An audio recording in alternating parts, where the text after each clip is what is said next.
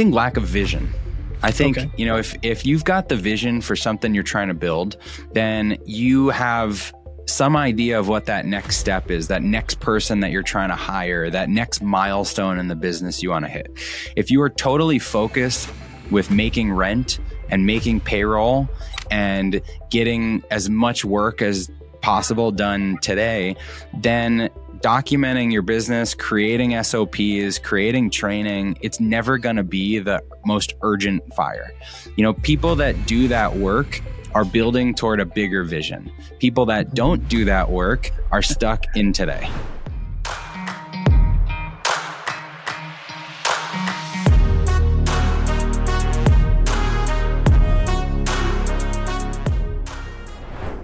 All right. Thanks so much for joining me, Chris. I really appreciate you being here, sir. Absolutely. What's up, Dalton? Oh, dude, I'm excited. I love, follow Tranual, read the book. And so that's the first question, by the way, is you were 15 years old. I read this in an article. You were 15 years old and you got out of class early for a business meeting and they didn't know you were 15. That was your video production company, wasn't it? Yeah. So I was living, I know the story you're talking about. I was living in Massachusetts, where I grew up, just outside of Boston. And in Boston, if you've ever been to Boston, one of the things that they're really well known for is the Boston Duck Tours. Have you ever heard of the Duck Tours? No. They're like these amphibious boats. They were from the army in like the 50s or something. And these boats, they drive all around town. They do a tour of the city, and then they drive into the Charles River and they float around, or the harbor or whatever it is. And so these boats are like one of the most touristy things you could possibly do. So I had this little video company. I was in high school, and one of my friends had a connection somehow whose dad worked at the Boston Duck Tours. They knew I was doing video stuff. So somehow I got connected, and they wanted a year-end video, like for their big company event. And so I got connected to the marketing people, whatever, throughout this whole corporate thing, and they asked me to come in for a meeting. And I said, all right, yeah, I can do like late afternoon on this day. And so my mom picks me up at school. I'm like, fresh out of gym class. I've got a shirt and a suit jacket in the car. My mom drives me into downtown Boston because I don't have a license. And I'm navigating the Prudential Center Tower to go like all the way up this corporate tower to their office. And I walk in, and the receptionist thinks I'm like fundraising or selling cookies or something. And I'm like, no, I'm here for a meeting.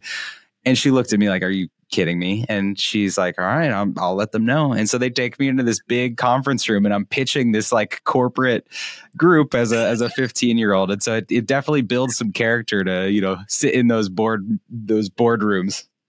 Dude, that's amazing, because that whole thing kind of led to the next question that I love talking about, which is confidence. Because, doing my research on Tranual, it started in 2015, didn't go the way you hoped. Tried it again in 2018, didn't go the way you hoped. And then I read this piece in there where you said, you talked about building an audience, but you talked about more of like confidence of like, and that was my question, right? Like, it seems like you've always had the confidence to just walk into a boardroom, when you were 15, or maybe like have that confidence to like fail at 2015. Maybe not fail is the right word, but like, not succeed right away at 2015, not succeed right away at 2018. Like, what did you have to do with your confidence? What did you have to do with your mindset to like keep going? I think this is so random, but the thing that popped into my mind immediately when you asked about this is when I was also 15 years old, I didn't know how to dive into a pool, which seems like such a simple thing you learn as a kid. But I would jump in we have footage of this. I would put my arms out in front of me and then just kind of jump in feet first, or it was a disaster. And then it was the belly flops, and it was a disaster. And my brother, who's younger than me, would just use like a merman, would just slide right into the pool. But even in a crowded pool, I forced myself over and over and over. A public pool, I'm like, I'm just going to try this. I'm just going to try it. And like over time, I got better at it. And so I think confidence, it takes being okay looking stupid and realizing that at the beginning, we all look stupid at the thing that we're trying to learn. We're all beginners. And if you're worried about what other people think, then you're never going to develop enough reps to get confident. The same happened when I started posting on social media. I was like very afraid to hold up my camera on my phone and record a little video of myself, right? I'm sure you've been there. And my first videos were terrible, awful. And like I'm quiet and I don't know how to speak clearly and I'm not even really making a point, but I posted it and I put it out there. And then when you start doing that every single day, you get the reps. Eventually you get good and nobody looks at the early stuff. So I think confidence is really just repetition. Yeah, like getting better, like, and just, yeah, I think like I heard it once, like embracing the suck, like it's just not going to be good, right? Yeah, absolutely. So embrace the suck. Just if I can dive in a public pool as like a grown teenager, how I did, then anyone out there can do it too. Anyone out there can do it. Well, I would love to get your story a little bit, and it's out there. I mean, you wrote the business playbook. It's in a little bit there. You're the CEO of Trainual, and it seems like you've always kind of had, when you were 15, you've always had this kind of entrepreneurial bug. But is that what you always wanted to do? Like start a company and do that, or was it like, I mean, how did you grow up? Take us all the way back. Yeah, so my dad was in business, but not an entrepreneur. Like he went up through sales and marketing, and he worked in the food industry as a food broker. And so he would go to conferences and he would go have trade shows, and he had a cool briefcase and would wear a suit to work, and and worked in this corporate center that had like a little pond in the atrium. And to me, that was success. It was like, everything's shiny, and he's got like a wooden desk. And so I had this like glamorous 80s view of business. And when I was coming up, it wasn't ever about entrepreneurship. I wasn't thinking of starting my own company. I was thinking, how do I make money? What can I do to make money? So I didn't think of myself as an entrepreneur. I thought of myself as an employee of myself. It was like, if I can wash a car and get $4, or if I can like do someone's landscaping, or if I can shovel snow, or if I can sell wrapping paper. It was all about how do I make money on my own. And so then I started getting different ideas of how to make money. It was like, what if I started an apparel company and made a logo and sold all my friends the t-shirt? Or what if I, started burning CDs when nobody else had a CD burner, and selling my like mixtapes and so I think the entrepreneurial streak developed probably in my my early teen years. Oh, nice. Yeah. And that's kind of what's cool. I've done like 350 of these interviews, and there's always a theme. It's always like, maybe they had that entrepreneurial bug, but it was just like this. How do I like better my situation? And I think that's such a cool piece. And then now, how did you get into, you've been in the consulting world. I mean, that's kind of like, if I remember reading that correctly, that's kind of where you landed, and then Trainual happened. So give me a little bit of a rundown on like what Trainual is, but more importantly, like how that started, because it took a while. And then obviously we're going to talk about community building, because I think that is such a fascinating topic. But yeah, tell me a little bit about Trainual for the audience, and then how do you do that? Yeah. So I'm going to give like the 30-second quick version of how Trainual started. So when I was 14, I started this video production company, thought I wanted to be in video production. Started filming events at my school, soccer games, talent shows, cheerleading competitions, realized we could sell that footage to parents and coaches and scouts. And so my friend and I built this video business through high school, through college, and then beyond college that I ended up running for 12 years. We had over 300 camera operators. We had 3 offices around the country. And the most important part of that business was the consistency of how we did what we did. How do we show up in any venue in America and look and feel and act like the same brand that customers expect? And so that got dialed into me at a pretty early age through my teens and then my early 20s. And my whole life was around operationally organizing my business. I wanted it to be like, a franchise or something. And so I ran that for 12 years, ended up selling that company.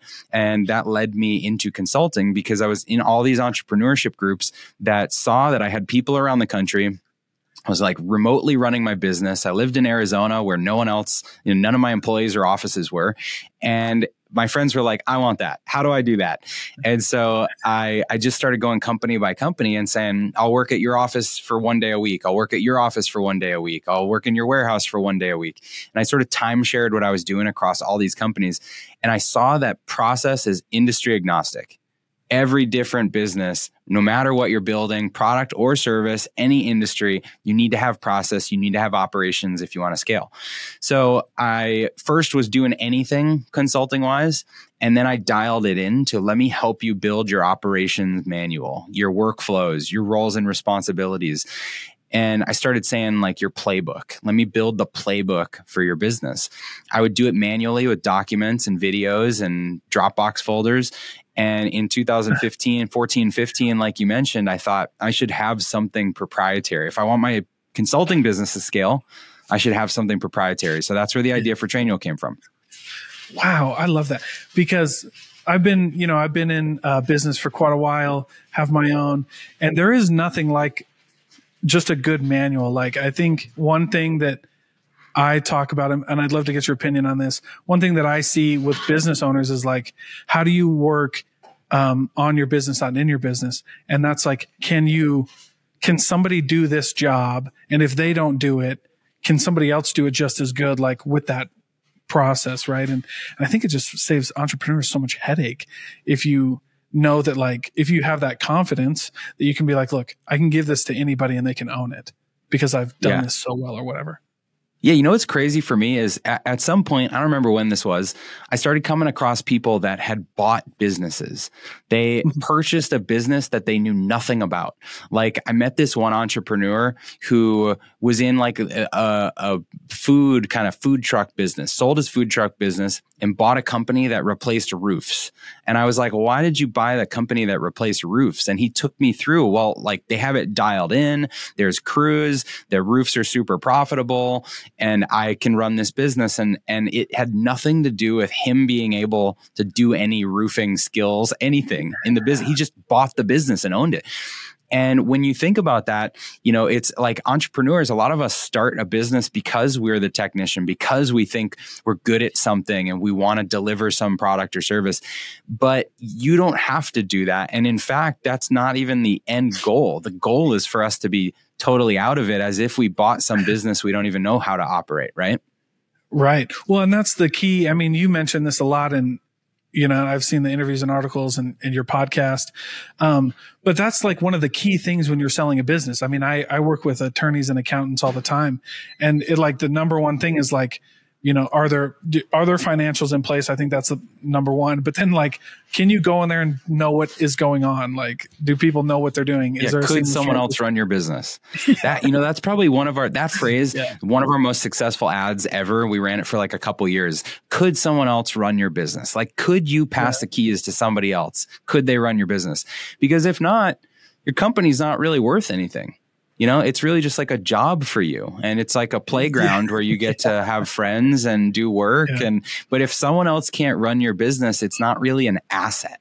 And like you mentioned, having a manual, having a playbook, whatever you call it, is like the instruction manual that comes in the box with something you buy. It's like, this is how it works. This is how you put it together. If you don't have that, then it's not worth much. Yeah. And it really, and like, why do you think, I guess, let me back up. What do you think is the hardest part about building a playbook for some people? Because I know there's a lot that goes into it, but what do you think prevents people from just starting to build one in the first place? Like, so for me, for example, like I just started a business and right now I'm running it like on Google Docs, going to Trainio soon. But like now we're just like, we're getting big enough to where we're like having to need more of these. But what do you think is a big like hang up for those people in the beginning? I think lack of vision. I think, if you've got the vision for something you're trying to build, then you have some idea of what that next step is, that next person that you're trying to hire, that next milestone in the business you want to hit.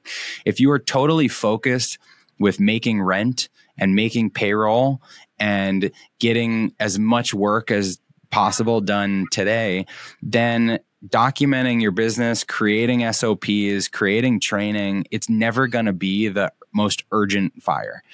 People that do that work are building toward a bigger vision. People that don't do that work are stuck in today. Okay. I like that. How do you start building where do you start building an operations playbook? So it's pretty easy. There's a couple of places to start. The first is if there is a urgent reason to document something, like if there's a task that's taken up all of your time and you're hiring a VA, document that first. If there is a new person you're hiring next month, like you're going to bring on your first sales rep or something, that is the most urgent thing that you need to document in the business. So you always start with is there some urgent need to get something off my plate? The next thing is, where am I going to get the most ROI across the company? Is there content that everyone in my business needs to know?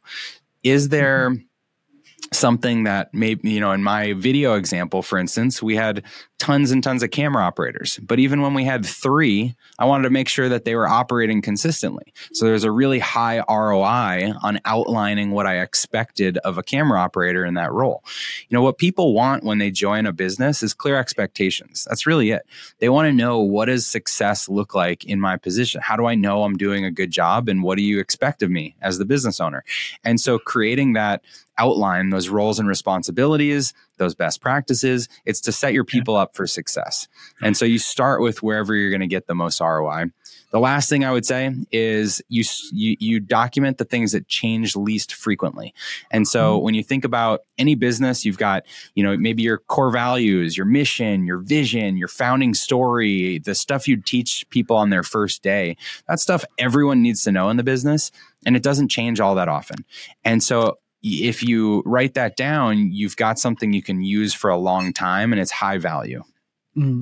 I like that. And that's it kind of seems like, obviously you did, but you did the same thing that you're teaching everybody else to do, right? It's how do we what's the SOP for my SOP, right? Yeah. That's a good one too. And that's good when you've got other people documenting SOPs. So it depends on the size of the company. At the beginning, maybe it's just one person that's writing down everything if you're a very small team. But as you have multiple managers and multiple teams, then you absolutely want to democratize documentation, and you need an SOP for making SOPs. I love it. Okay. I'm only going to change gears a little bit because I really want to get to kind of your thoughts on 2 main things. And so I love talking about this, these ideas in business, right? So I met with, one of the things that I always joke about is you could write on LinkedIn, you could put culture, value, and, sales in your LinkedIn post, all these buzzwords, and it would go viral, right? But nobody knows what they mean really. You know what I'm saying? Yeah. So I always love, you mentioned Inc. 2021's, and 2021, 2022, 2023 best workplaces, right? How do you do that? I met with another CEO over here in Utah, Vanessa, the owner of the CEO and the founder of Chatbooks. And we talked about culture.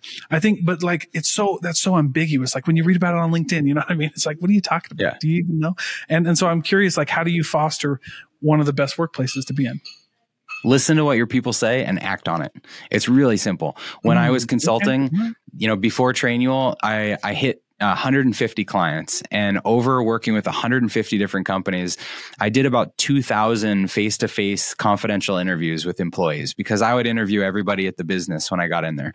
And the number one thing I heard was that, I suggested this and no one ever did anything with it, or I've mentioned this before and no one seems to care.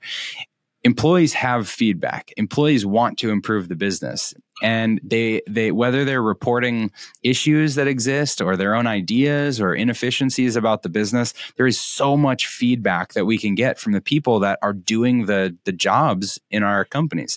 And I think what creates a poor culture, a toxic culture, is when people don't have autonomy, when they're not listened to, and when they don't see that you take action. And so my number one advice for people would be to have a constant way to collect feedback from your people and then to act on that feedback. So I'll give you one example.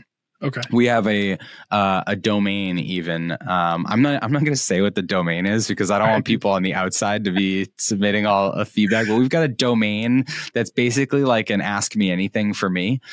And all of our employees have access to this and can put questions in there, can submit confidential questions. And at every all hands meeting, I go through and I empty out the thing. I share my screen so everyone can see the questions that came in, and I empty out my screen. And so there is never something that's festering behind the scenes because we can address things immediately. You can be transparent. You can be, open, you can be thorough, you give a clear answer, and you can act on people's suggestions. And if you do that, the culture is incredible. And when you say act on people's suggestions, I'm sure there's some times where you get a piece of feedback that maybe doesn't align with the goals of the business, or maybe like we've tried it and it doesn't work. Like, how do you embrace that conversation that might need to be had, but also, keep people there, right? Like, make them feel heard still. Yeah, one action is saying no and explaining why. That's right. Yeah, okay. That's and so like when somebody suggests, like why don't we have a 3-day work week or a 4-day work week or something like that?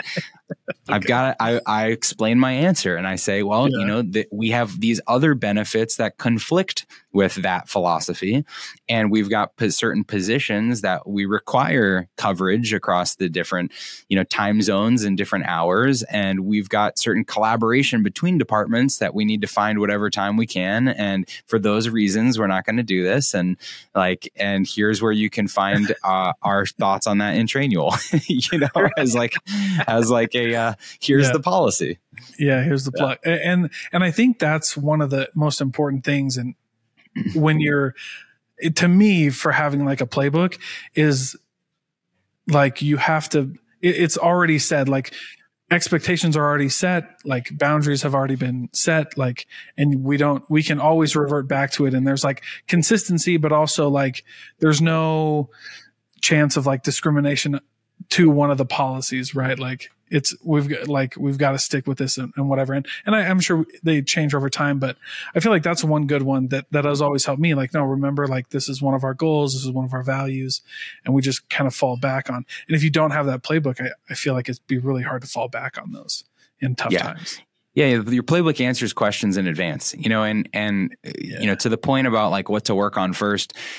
The one of the things that doesn't change a lot is your core values or your decision-making principles. Like, how, in the absence of perfectly documented answers, procedures, processes, how do we directionally make decisions here? And so any entrepreneur, any early stage company can put some energy into here's how we make decisions, here's how we behave, here's what it means to be a part of our team. And that provides a lot of guidance to your people in the absence of more specific instructions. Yeah, that's incredible. What if you don't mind sharing maybe some examples of stuff like that, like what's a common way to like make decisions in the absence of, structure, right? Like, I mean, how do you kind of go about doing that? That's interesting. Yeah. So I mean, I can share ours, for example, our core values. So, we've got 6 of them. Make ideas happen is the first one. It's like it's about acting. It's about taking action, moving fast. Don't let ideas just sit on the shelf. Everyone has a key is all about autonomy and ownership and realizing that like we can all contribute. You can speak up. We want to hear your opinion. You've got a seat at the table. No red tape is, despite being a process and policy company, we want to be efficient and we don't want bureaucracy to get in the way. Show up ready, which I mentioned to you right before we started, is for, like being prepared, being professional, being your best self. Carry the groceries is a fun one because before being an entrepreneur, my only other job was bagging groceries, and that's about being helpful and helping people to their car, and just carrying a little bit of extra weight and realizing you're being helpful. And then the last one is collect experiences, and that is a reminder that we are all trying to grow and enrich ourselves and make each other better and share what we're learning with the rest of our team. And so it's those 6 things for us have stories associated with them and have company awards associated with them and have real meaning among our employees. And so when somebody's helping a customer, they can not have to think about like, do I give a refund in this particular scenario? They think like, am I like, do I have a key? Like, can I make this decision on my own? Am I doing what's right for the customer? Am I carrying the groceries for them, being helpful in the grand scheme of things? Like, then I can make this decision, and so it's that sort of thing where you use stories to inform your behaviors. Yeah, I like that. I'm writing that down. That's it. Because it's kind of like that leading with values and like, because if everybody's kind of on the same page, then they can lead themselves, kind of thing. Like if we know the foundation, then you really can't make a bad move unless you're totally off of the value base. Totally. And now that doesn't work forever, like to my example about giving refunds or making purchases or whatever, someone could say like, oh, I'm making ideas happen and I just bought a Ferrari and that's cool. Like that doesn't work forever. And so as the company grows, you start to institute different regulations, but in our case, we make sure there's no red tape. Like we don't want to be too bureaucratic, but we say, all right, if you're a leader at this level, you can make $10,000 decisions.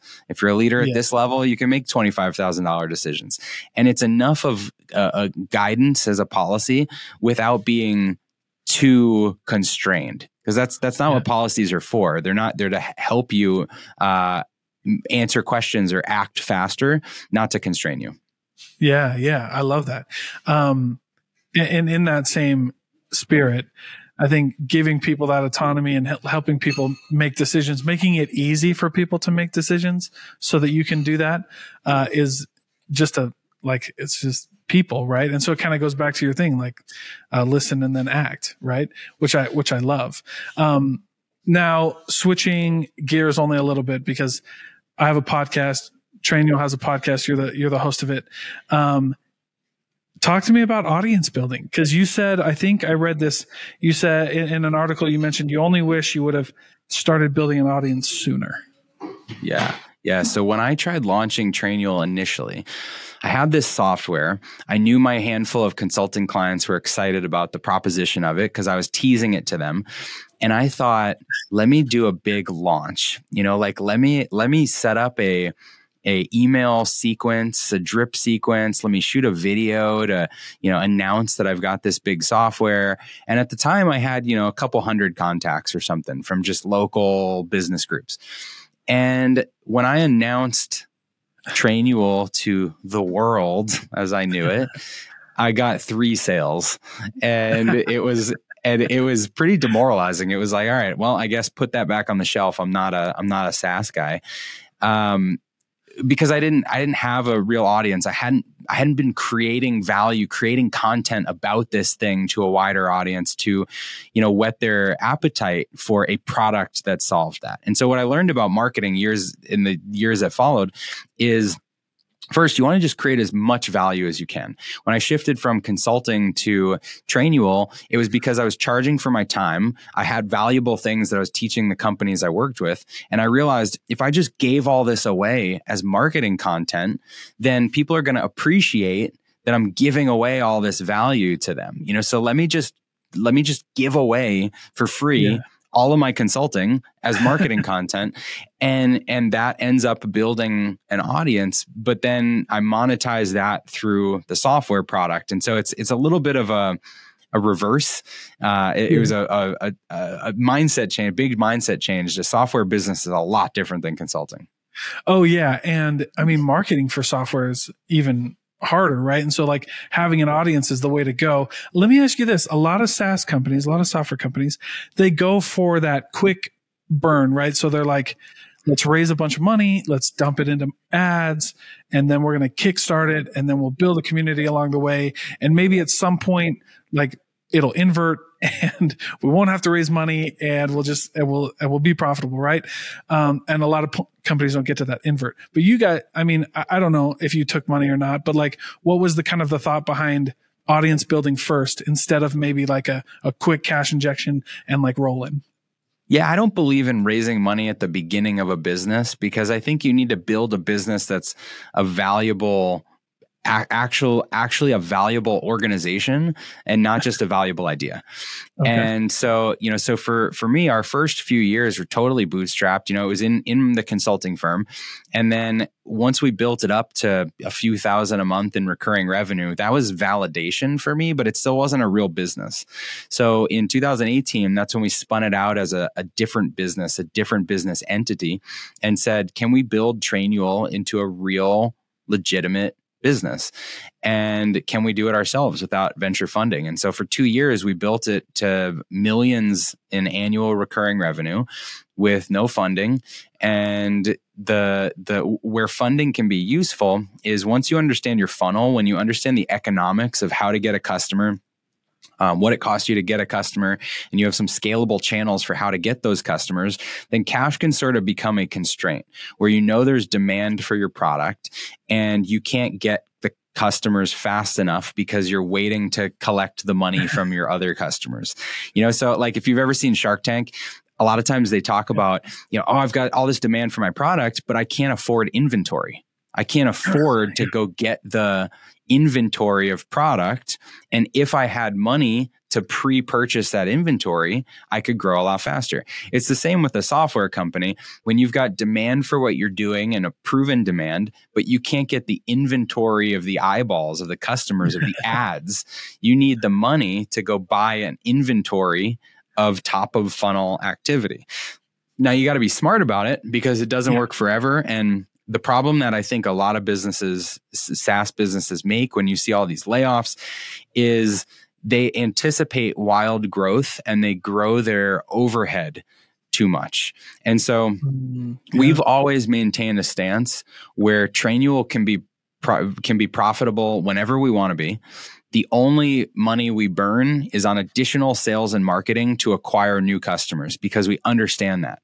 But at any time, we can dial that back. We can change our acquisition volume and run a profitable company because our overhead has not gotten like over our skis.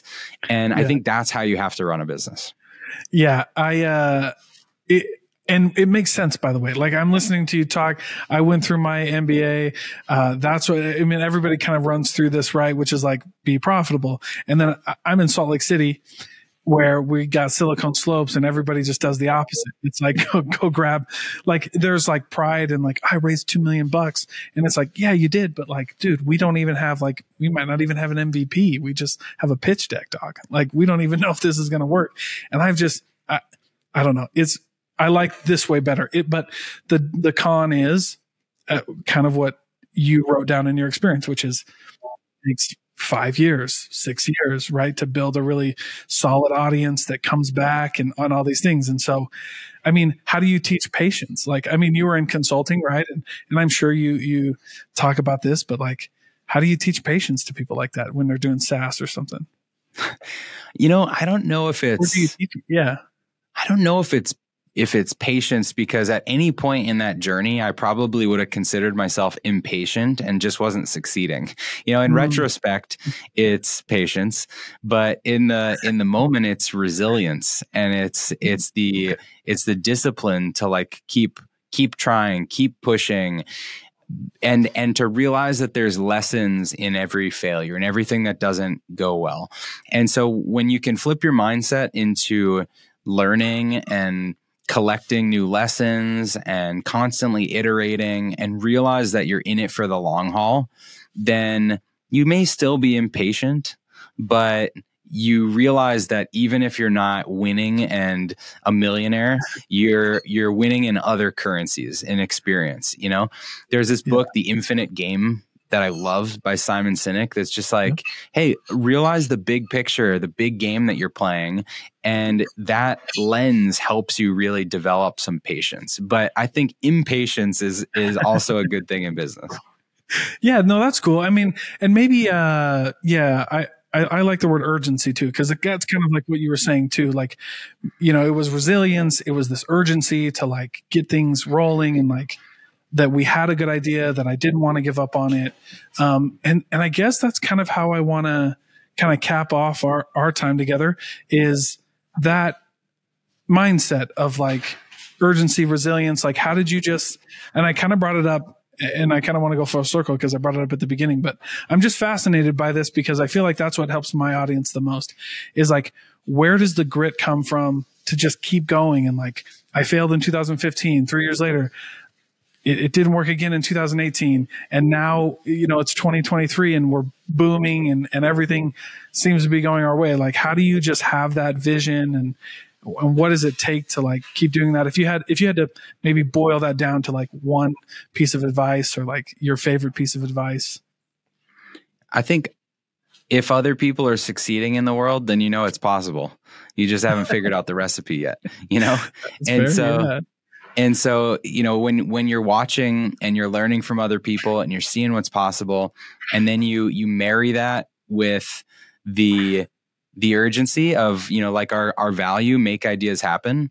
It's like, if I get an idea, if I get a piece of feedback, if I get, if there's something that I want to change, a spark of brilliance when I'm running or whatever, I'm acting on it that day. That day, I'm taking action steps. I'm sending the email. I'm scheduling the meeting. I'm drawing a sketch on the whiteboard.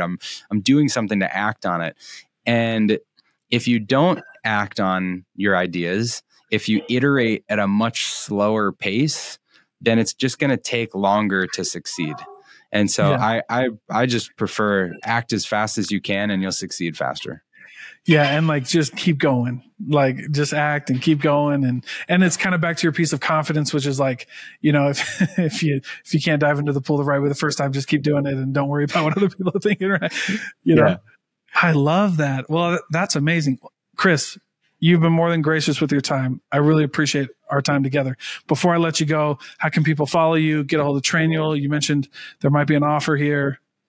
Yeah. So a special offer for anyone that's listening to this. If you're interested in Trainual, if you want a system for all your company SOPs and knowledge and documentation and training, just check it out, trainual.com. You can enter the code ThinkingProject20 and get 20% off your first year. So that's my gift to everybody that's listening. If you want to follow me, I tend to hang out most on Instagram and LinkedIn. So follow me on both places at Chris Ronzio. DM me. I'd love to talk to you and hear about your business. Heck yeah. Well, thank you so much, Chris. I really appreciate it.